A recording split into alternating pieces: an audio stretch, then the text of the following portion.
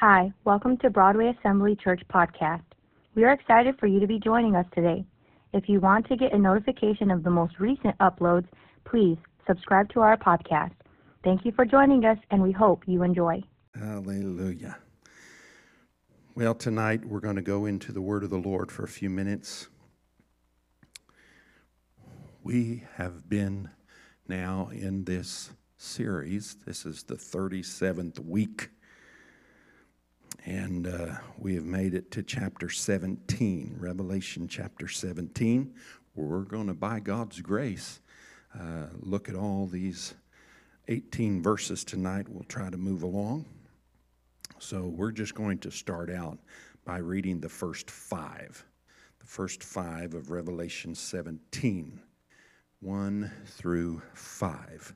If you didn't get a study guide, be sure and if you'd like one, raise your hand. Ushers back there will provide you with one. That way you can follow along tonight. When I was in Bible college, Brother Beam, he always liked to see us writing and taking notes in his class. And he said there's a relationship between the hand and the mind. If you get your hand working and writing, you might just remember a little bit more or retain a little more. I don't know, for some of us, it'd still take a miracle. Amen, because my forgetter works real good. How about yours? All right, well, before you get too comfortable, let's read Revelation 17, 1 through 5. Revelation 17, 1 through 5. And there came one of the seven angels, which had the seven vials or bowls that we've just talked about the last couple weeks, and talked with me, saying unto me, Come hither, I will show thee the judgment of the great whore that sitteth upon many waters, with whom the kings of the earth have committed fornication, and the inhabitants of the earth have been made drunk with the wine of her fornication. So he carried me away in the spirit into the wilderness, and I saw a woman sit upon a scarlet-colored beast, full of names of blasphemy, having 7 heads and 10 horns. And the woman was arrayed in purple and scarlet color, and decked with gold and precious stones and pearls, having a golden cup in her hand, full of abominations and filthiness of her fornication. And upon her forehead was a name written, Mystery Babylon, the Great, the mother of harlots and abominations of the earth. Heavenly Father, thank you once again for the revelation that you revealed to John. Thank you, Lord, for the time we've been able and allowed to spend in this book. I pray it is enriching our lives. I pray that it will inspire us once again tonight and instruct us, enlighten us, Lord, to see the importance of being a part of the true church, not the false church, but the true church. And Lord, we just ask for your direction as we speak from your word once again. In Christ's precious name, everybody say amen. Amen. God bless you. You can be seated.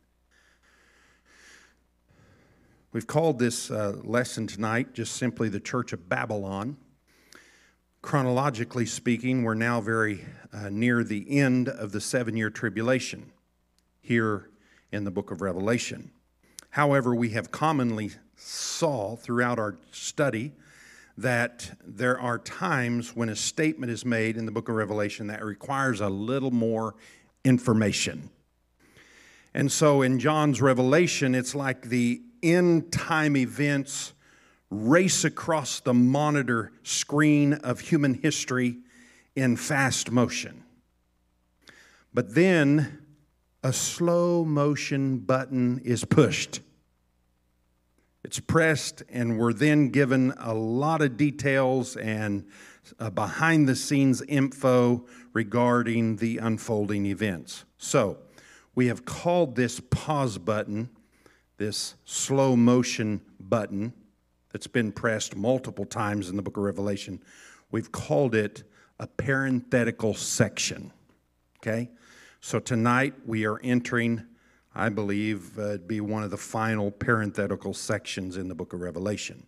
Notice on your study guide, chapters 17 and 18 are the slow motion button where we're shown the details of Babylon in living color.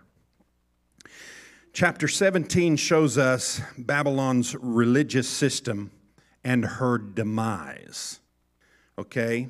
That's what we're going to deal with tonight. Chapter 18, Lord willing, Lord tarries next Wednesday, we'll talk about and be shown Babylon's commercial system and her destruction. So you got a religious, and then you've got a commercial side to Babylon. And you know, by the way, there's a total on your handout there of 404 verses in the book of Revelation. And out of the 404 verses, 44 of them, everybody say 44. 44 of them have to do with Babylon. So 11% of the book of Revelation is devoted to the subject of this spiritual Babylon. In fact, more attention is given to Babylon in the book of Revelation than the new heaven and new earth. And you say, well, why? Honestly, most believers would want more information about heaven, right? And so you ask, why the disproportion? Well, obviously, the Scripture doesn't speak to that, but I personally believe it's because we can't understand too much about heaven because it's just indescribable. It is mind-blowing, right?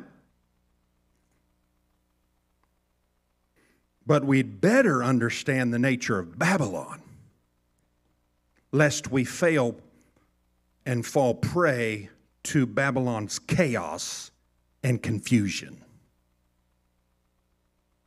And by the way, the Hebrew meaning of the word Babel or Babylon simply means confusion.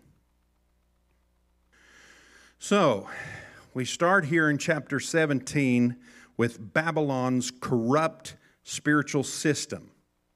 And this spiritual system is being portrayed to John, and then John relates it to us, portrayed as a prostitute.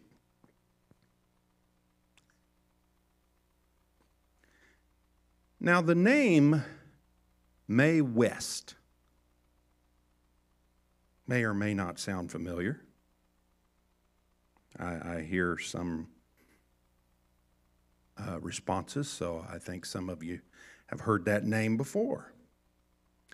For those, if it don't ring a bell, Mae West was one of the early bad girls of Hollywood. She played risque roles.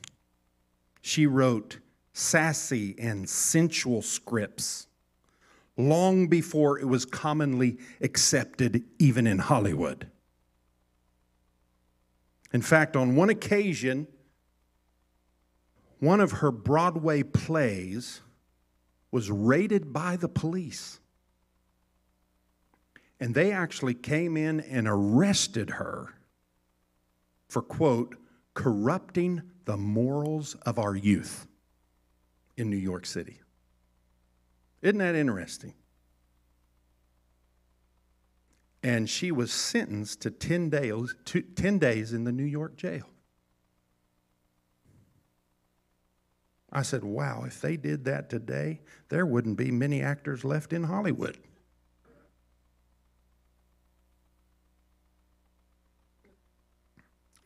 Someone said of Mae West that she climbed the ladder of success wrong by wrong.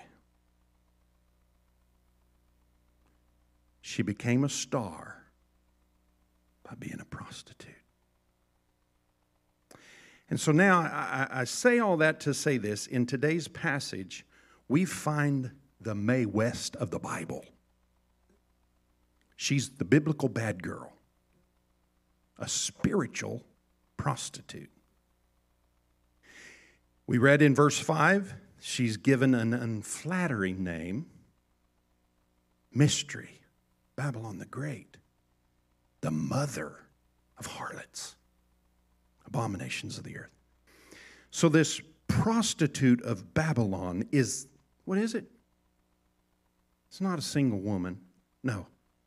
You need to think of it as, notice on your study guide, a false religious system that rises in prominence in the last days, and it is in league with Satan's one world leader, a.k.a. the Antichrist. Now, before we go on, we need to be reminded, how many know that Satan has never had an original idea? Never. His desire has always been to steal the worship from God, and he does so by mimicking, imitating, and copycatting God. God has a Savior, which is Christ, but now so does Satan, the Antichrist. God sends the Holy Spirit to draw people to the Savior. Satan sends his false prophet to lure men to worship the beast. We learned that. God is preparing his church as a pure, virtuous bride for his son Jesus, right? Whereas Satan's beast is preparing an unfaithful, compromised church system that God, in our text, calls a prostitute. So what we find here is that one day in the future, more so than even now, Satan will have his own church. Right? How many know it's a false church? He's building it right now. His church may have a 501c3 nonprofit status, may even be seen as a charitable organization. You know, supposedly a good thing. But John says that she's holding a cup of abomination and filthiness. Mae West's autobiography is titled, Goodness Had Nothing to Do with It. That will be true of this end times spiritual system. Goodness and godliness has nothing to do with the church of Babylon. Now, let's recap for just a moment. Throughout the Bible, how many can recall that God always speaks of himself as he, male? And he speaks of his people as she, female. In the Old Testament, God is the husband, Israel is the bride, the wife. In the New Testament, Christ is the groom and the church is the bride.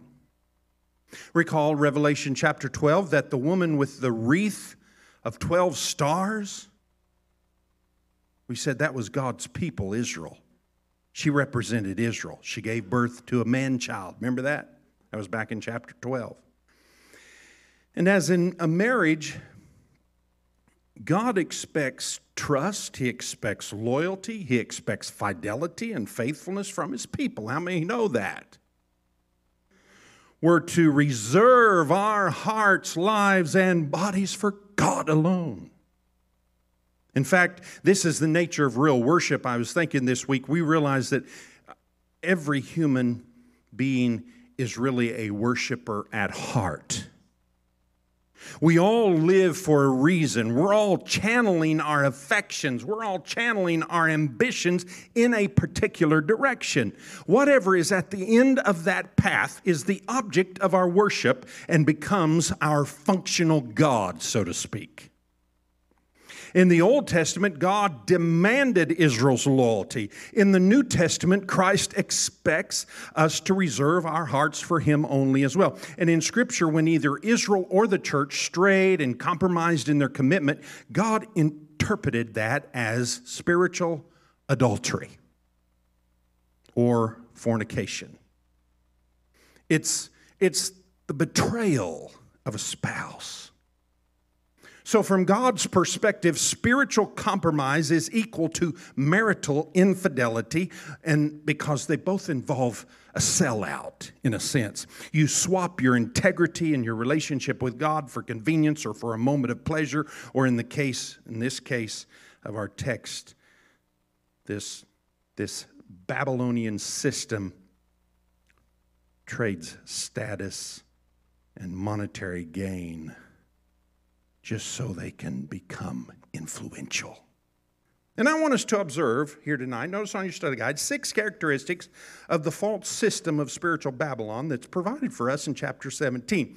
6 characteristics of this religious Babylonian system. First, number 1, are you ready? I want us to notice her influence. Somebody say influence. Verse 1 tells us that she sitteth upon many waters. Now, on down in verse 15, we're told that the waters, because the best commentary on the Bible is the Bible itself. So if you go on down to verse 15, the waters, it says, are peoples, multitudes, nations, and tongues. We saw it earlier, how the Antichrist says will rise up out of the sea. That's actually a sea of humanity. So in other words, there will arise a religious unity that will begin to influence most of the world. Notice verse 2 says that she is one with whom the kings of the earth committed acts of immorality, and those who dwell on the earth were made drunk with the wine of her immorality. Now imagine, can you imagine for just a moment this world, this community, without any true believers? I want you to realize there is coming a time after the rapture has taken place, every Christian will be gone. Right? That means sin will be unleashed like never before. Because the restraining influences of godliness will be no more. Religion will not have slowed down either, believe it or not, because the world will be drunk with both sin and idolatry. Think about it. Many religious systems of worship will even carry on like nobody's business after even the rapture. They'll carry on and not even miss a beat. I dare say many Protestant churches will carry on. Catholic churches will conduct their Mass as usual. The Mormon church won't skip a beat. Islam, Hinduism, Buddhism, Judaism, they'll all continue. The missing element is the true salt to the earth. Right? And the genuine believer in Christ will have been raptured, and the only religious people left behind, they'll be just religious. And they won't care really about the Bible. So the world will be able to move with lightning speed at unifying as doctrine is discarded with delight. You know, when the World Council of Churches organized back in Amsterdam in 1948, one of its aims was to bring all branches of Christianity, and I use the word Christianity very loosely there. But it said one of its aims is to bring all the branches of Christianity together, including Protestant, Roman Catholic, Eastern Orthodox, under one organization. Well, all their dreams will come true when the rapture takes place. The religions of the world will unite in one confused Tower of Babel, so to speak. How many know Babylon was actually birthed out of the Tower of Babel? The story of the Tower of Babel isn't about humans trying to build the tallest tower in the world. No, it's really a story about men attempting to be God. and God having to come down and put them in their place. When people unify around a religious cause, they're willing to give up their lives to that cause and for that bond of unity. And when political causes are wedded to religious causes, how many know you've got the makings of even a world empire? And in Scripture, a guy by the name of Nimrod is seen as the founder of the Tower of Babel and was later deified as Babylon's chief god and renamed Marduk, or Marduk, however you pronounce it. Herodias, or Herodias, I believe is the way the computer pronounces it. He was a Roman historian, and he traveled through Babylon and saw a statue that they had made to Nimrod. And that one statue weighed 22 tons, and it was solid gold. Now, come on, in today's economy, that one statue would be worth more than $600 million. It's a little more than I got in my bank account. What about you?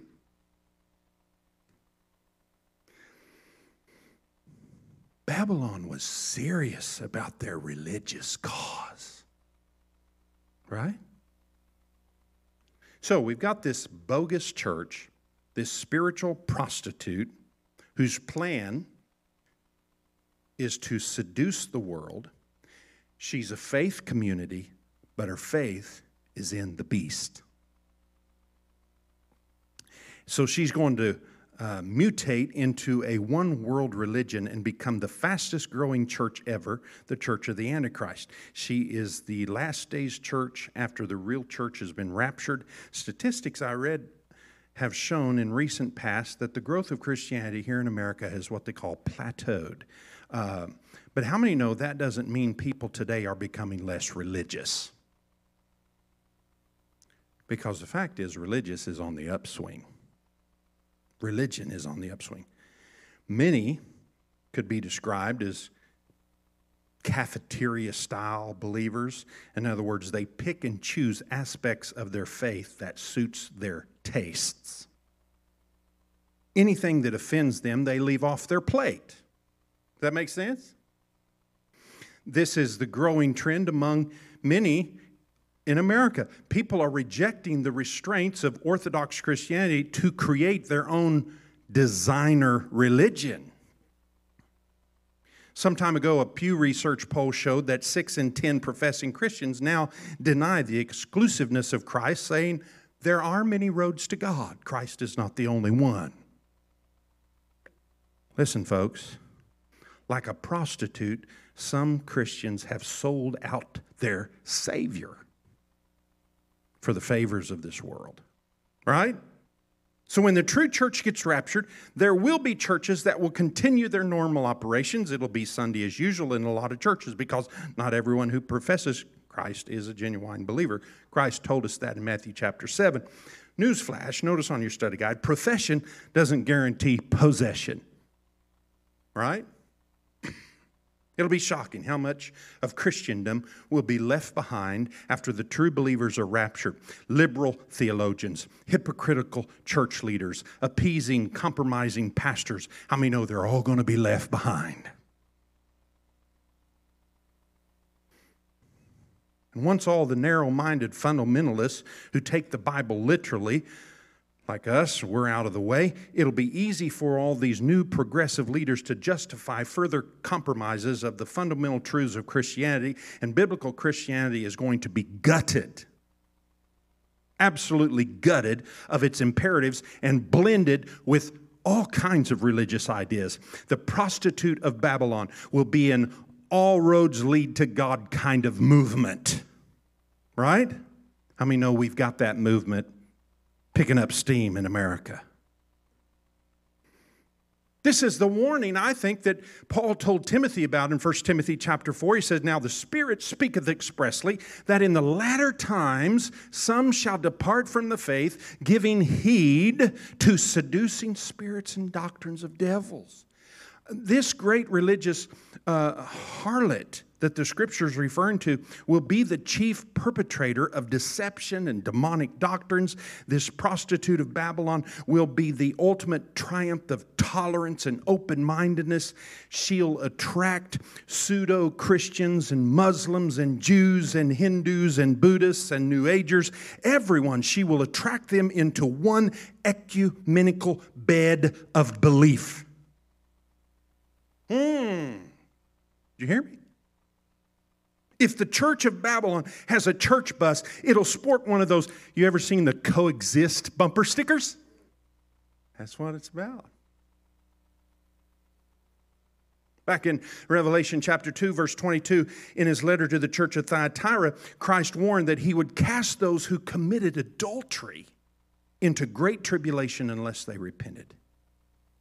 He's talking about committing adultery with this Babylonian religious system. And I believe fake Christians of both Catholic and Protestant traditions will help make up this immoral system that the Bible calls it a harlot. All right, secondly,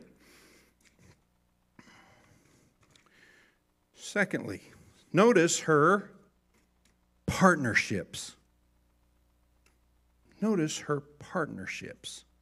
Not only have we seen her influence, but verse 3. Let me read verse 3 again. You got time?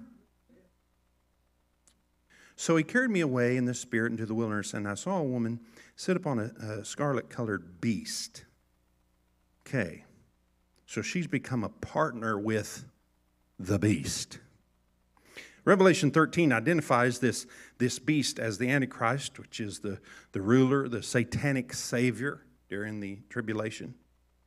And this harlot rises to prominence on the back of the beast. Now, the fact that this harlot is seen riding on the beast is John's way of saying that she's made an alliance with the beast. Like history tells us, the Christian churches in Germany who early on supported Hitler and the Nazis. The church in the Great Tribulation will also sell her soul for a ride on the beast. This false church will supply the Antichrist, notice on your study guide, with a religious sanction. And in return, he'll catapult her to worldwide power and prestige. The partnership between the beast and this false Babylonian system known as the harlot is going to be a marriage made in hell.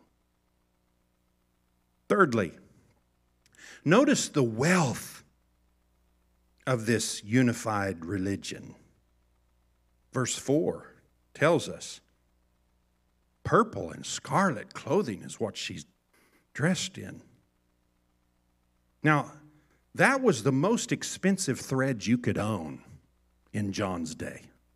Because, you know, purple, they only got the color purple by taking thousands of a certain kind of sea snail. This certain kind of sea snail emitted purple dye. And so they had to go catch them and harvest them. I guess you don't have to have much to catch a snail. You don't have to be very fast. Never mind. But they would harvest them, that's probably a better word, out of the sea, the whole Mediterranean region, and have to go through a process. And so in John's day, 1 ounce of purple dye would cost more than 1 pound of gold. 1 ounce of purple dye cost more than 1 pound of gold.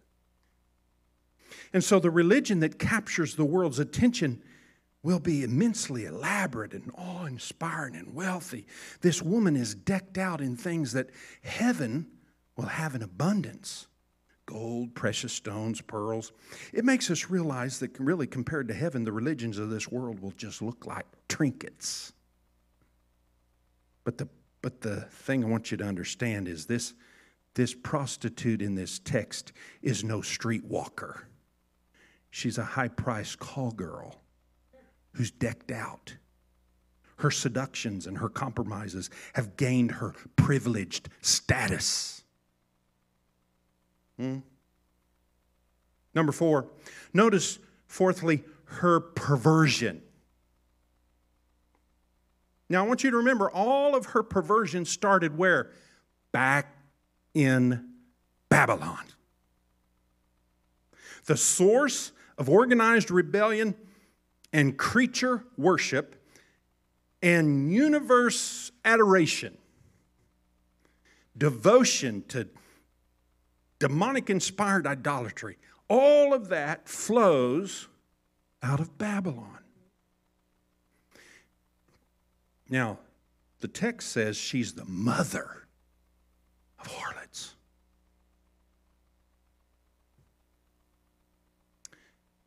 And then notice verse 5 says that her name is on her forehead. Now, I thought this interesting to note that the common prostitute back in the first century, and it was a flourishing legal profession then in John's day, but they said they would wear their name on a scarf around their head or on a colorful headband. This is how she advertised. This was her attempt to be remembered and called by her name. So this spiritual harlot seeks to be remembered and desired, clearly identified in verse 5 as Babylon the Great. Just as God has a headquarters on earth, how many know we find in the book of Revelation that in a sense, Jerusalem is the headquarters. It's like the command center. Okay? But how many know Satan likewise has a mission control center? And a lot of people think it's in hell, as if the demons are huddling in the corner of the flames of hell, mapping out their strategies. I think that's the farthest thing from the truth. Hell is the last place Satan and his demons want to be. Hello. Right now, they're not confined to hell. Their headquarters is right here on earth. And even more specifically, Babylon. Genesis 11 identifies, let's once again, I talked a little bit about Babylon, but let's go back for a minute here. Babel was the site of the first satanic overthrow attempt, the first global revolt against God. And as I said, the guy by the name of Nimrod, whose name means, Nimrod actually means we will rebel. How appropriate, right? He rallied against God. He convinced the masses that even though God promised to never flood the earth again, he convinced the masses that God couldn't be trusted. So doubt God, trust Nimrod became the campaign slogan, so to speak. And it worked because at Babel, they began to build this waterproof tower in the midst of the desert, because if God tried another flood, they wanted to be ready. But how many know it really stood for a religion created by man? And through their own efforts, mankind, the idea was to ascend unto God's throne. And Nimrod's followers would become, he told them anyway, they would become as wise as God. And Nimrod promised enlightenment and self-deification. How many know that's Satan's promise even still today? Amen. How many know in our present culture the lie is, you can be your own God? We're all basically good. You just got to discover your inner self. You just got to discover your inner God. How many know religion still tries to build a tower to God? Different religions might have different rules, but all religions are about constructing a way for man to climb above his own reach and get to God. And so it all can be traced back to Babylon. And this is why the harlot of the last days is called the mother of harlots and abominations. She's the source. And in the end, how many know all of her chicks are going to come home to roost? All the variants of Nimrod's lies are going to return to mama, so to speak. Because number 5, notice, fifthly, her agenda. Since ancient Babylon until now, false religion has caused one bloodbath after another. And now by the time of the tribulation, this woman is actually portrayed as drunk, totally inebriated by the blood of Christians.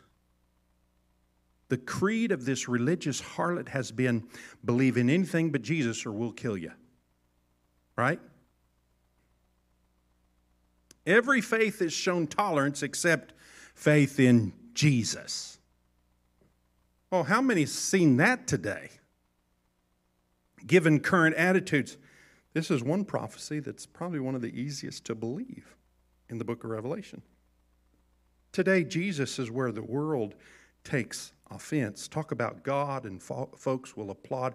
But if you say Jesus, in Jesus' name, boy, they want to shut you up.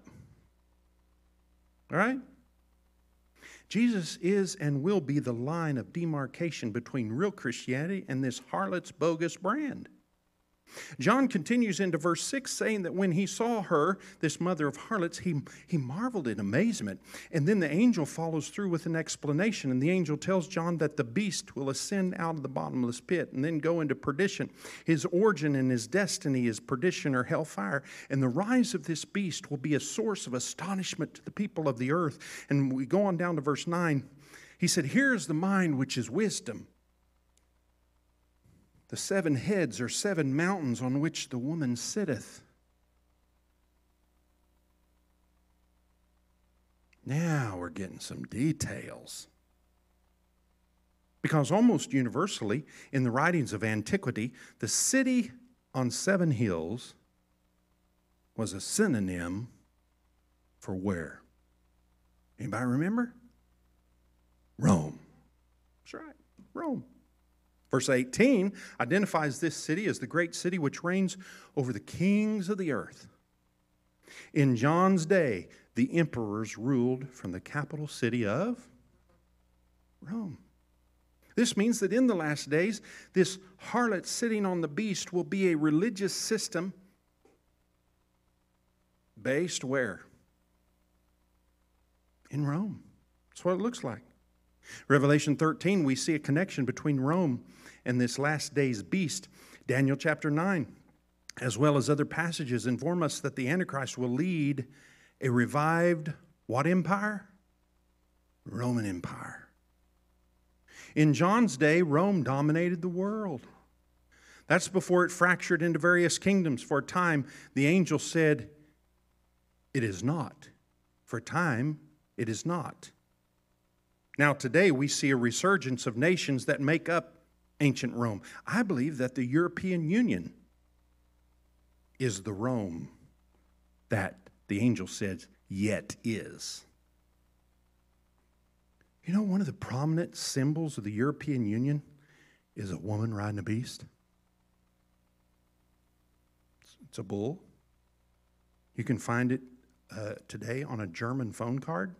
You can find it on the back of a $2 euro coin. The statue outside the European Parliament is a woman riding a beast. Now, the world is being prepared to accept the last days harlot of Revelation 17. Her home will be in Rome. Do you want to take it a bit further? Come on, what worldwide religious system is headquartered today in Rome? Catholic Church. This is the observation that has led many people to connect this harlot in the text to Roman Catholicism, and man, we get persecuted for it. Pastor from Texas, John Hagee, he's a pretty prominent pastor. They hate him for it because it's the way he teaches. And what makes this even more provocative is that over the centuries, the Roman Catholic religion has integrated many, countless pagan and Babylonian, I say Babylonian practices into their tradition. Do you know the Pope's title, Pontiff Maximus, or High Priest, was the name taken from the Babylonian priesthood? Practices like the use of icons and the celibacy of priests and nuns and the whole idea of purgatory, Lent, holy water, Mass, the veneration of Mary, salvation by sacrament, can all be traced to Babylonian paganism. It's not traced to the Bible. So yet, you say, well, Pastor, do you believe the religious harlot of Revelation 17 is exclusively the Roman Catholic Church? No, I think this harlot will be much broader than any one church or religion, but that will be a big part of it. But I believe there's going to be a combination or consolidation of all religions into a global one. And it's going to be used by the Antichrist to seduce the world into worshiping him. Verse 10 tells us there's also 7 kings. Not only are the 7 heads 7 hills, they represent 7 kings. 5 had fallen, they said. 1 is, the other has not yet come. So we have 5 world-spanning empires preceded the 1st century and John writing the book of Revelation. You have Egypt, Assyria, Babylon, Persia, and Greece. That's the 5. The world empire that existed at the time was Rome. Since Rome, many men have tried to rule the world, right? Look through the history books. Attila the Hun, Charlemagne, Genghis Khan, Napoleon, Adolf Hitler, Stalin. How many know none of them were able to do what they wanted to do? Yet, there is one more world empire yet to come, John writes, and when he comes, he says it's going to continue for a short time. Everybody say short time.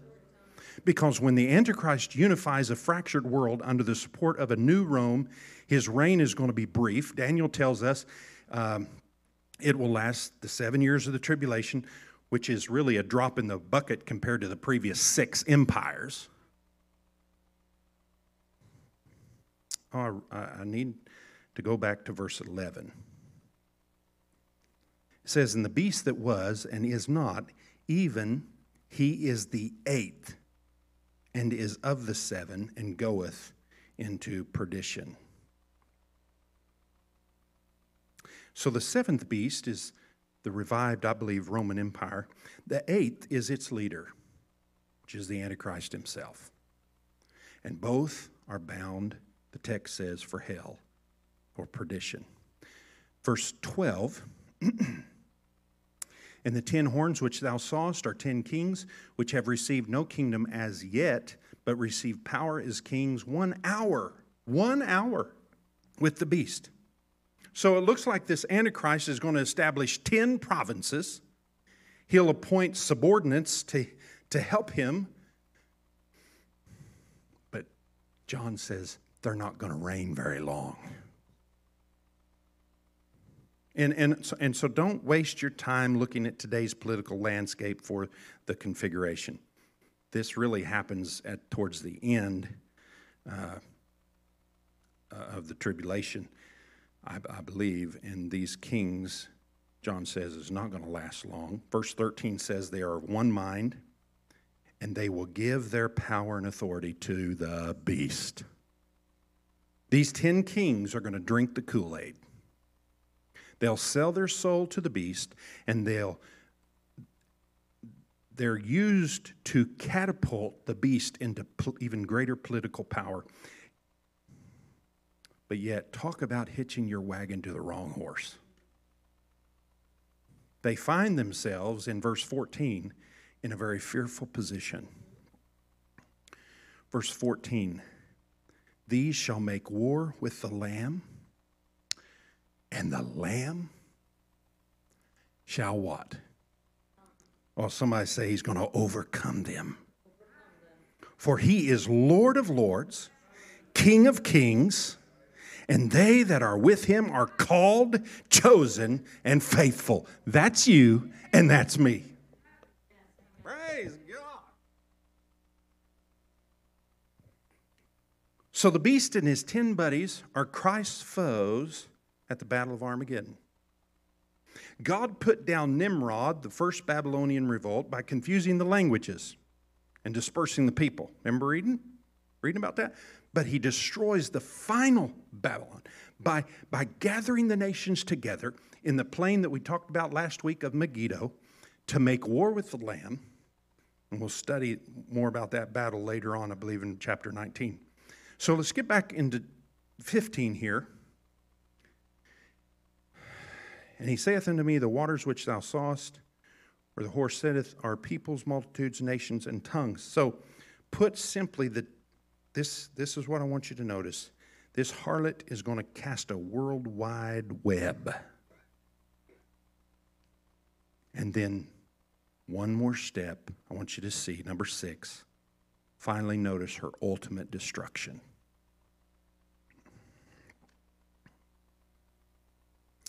Verse 16, and the 10 horns which thou sawest upon the beast, these shall hate the whore. That's interesting. Shall make her desolate, naked, shall eat her flesh, and burn her with fire.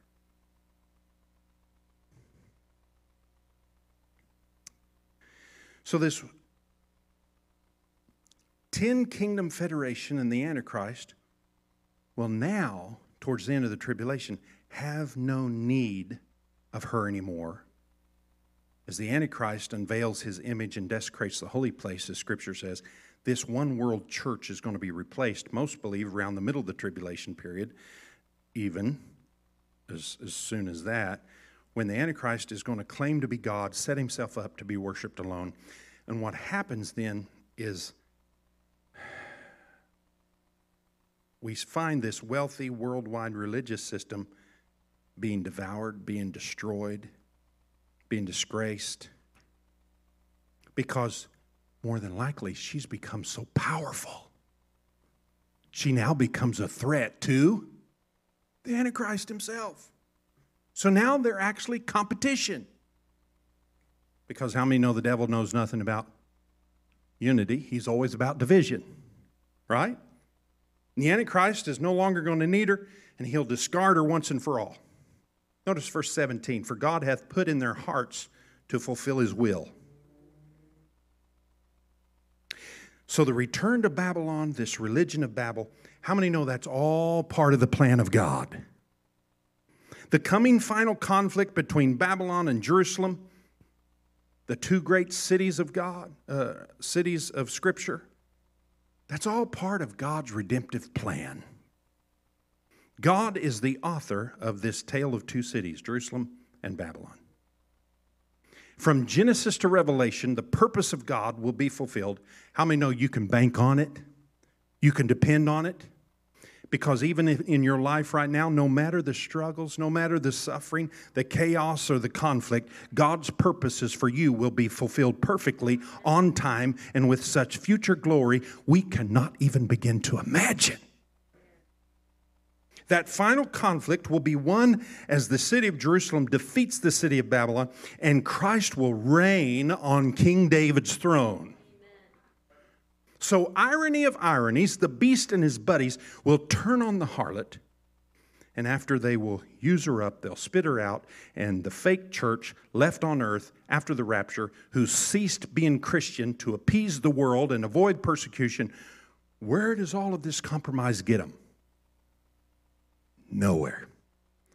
They are now cast aside, stripped, and burned. Oh, I don't want to be part of that church. I said, I don't want to be part of the Babylonian church. Okay, let's recap. So here's the possible progression.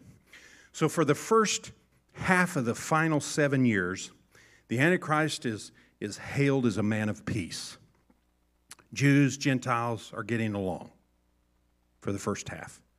The false prophet and the religious harlot spread the message that all roads lead to God, everyone can peacefully coexist. But midpoint of the tribulation, the Antichrist begins to reveal his true colors. He defiles the temple in Jerusalem, claims to be God. At that moment, the harlot of the text is no longer needed. From now on, the only religion allowed is the worship of the beast. And to secure that worship, the Antichrist blackmails the world. And to participate in his commercial system, it takes his mark in your right hand or in your forehead, which the number is 666. Those who refuse to take the mark will either starve to death or be martyred, most likely. And so chapter 17 has shared with us the rise and the fall of religious Babylon. Chapter 18 is going to show us the rise and the fall of commercial Babylon. Last days, Rome includes this world religion and yet a world economy, right? Understand, religion is a matter of the heart, but where your treasure is, your heart will be also. That's why the Babylonian religion and the Babylonian commercial side is so intertwined. Separated, chapter 17, religious side, 18, commercial side. More on that next week, Lord willing. Let's stand together in conclusion.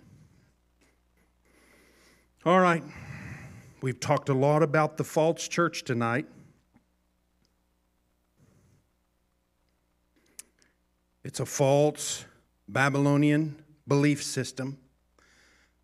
But I want us to conclude by rejoicing in the fact there is a true church. Hallelujah. How many want to make sure you're members of the true church? That's the church Christ died for. That's the church triumphant. It's the church that will rise to meet the Lord in the air before all this breaks loose around the globe. Oh, I want to keep my eyes on the eastern skies. He could come back anytime. And oh, we've seen the ugliness of the church of Babylon.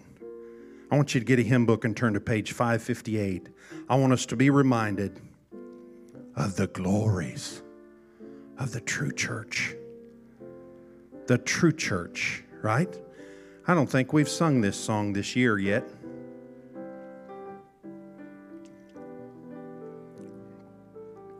It's a glorious church without spot or wrinkle. Right? Well, I'm going to find it here in a minute. Because the writer of this hymn becomes so passionate about the true church. I believe that's why he titled it, It's a Glorious Church. It's a glorious church without spot. Oh, why don't somebody raise your hands and say, thank you for making me a part of the glorious church. How many know it's because of the blood of Jesus? Hallelujah. Do you hear them coming, brother, thronging up the steeps of light, clad in glorious shining garments, blood-washed garments pure and white? Oh, 'tis a glorious church without spot or wrinkle, washed in the blood. Oh, hallelujah. 'Tis a glorious church without spot or wrinkle, washed in the blood of the Lamb. Well, wave the banner, shout his praises, for our victory is nigh. Oh, we shall join our conquering Savior, and we shall reign with him. It's not going to be too long. It's a glorious church without spot or wrinkle, washed in the blood of the Lamb. 'Tis a glorious church without spot or wrinkle. Washed in the blood of the Lamb. Oh, I like this. So never fear the clouds of sorrow, never fear the storms of sin, for we shall triumph on the morrow. Even now our joys begin. Oh, it's a glorious church without spot or wrinkle, washed in the blood of the Lamb. Oh, it's a glorious church without spot or wrinkle,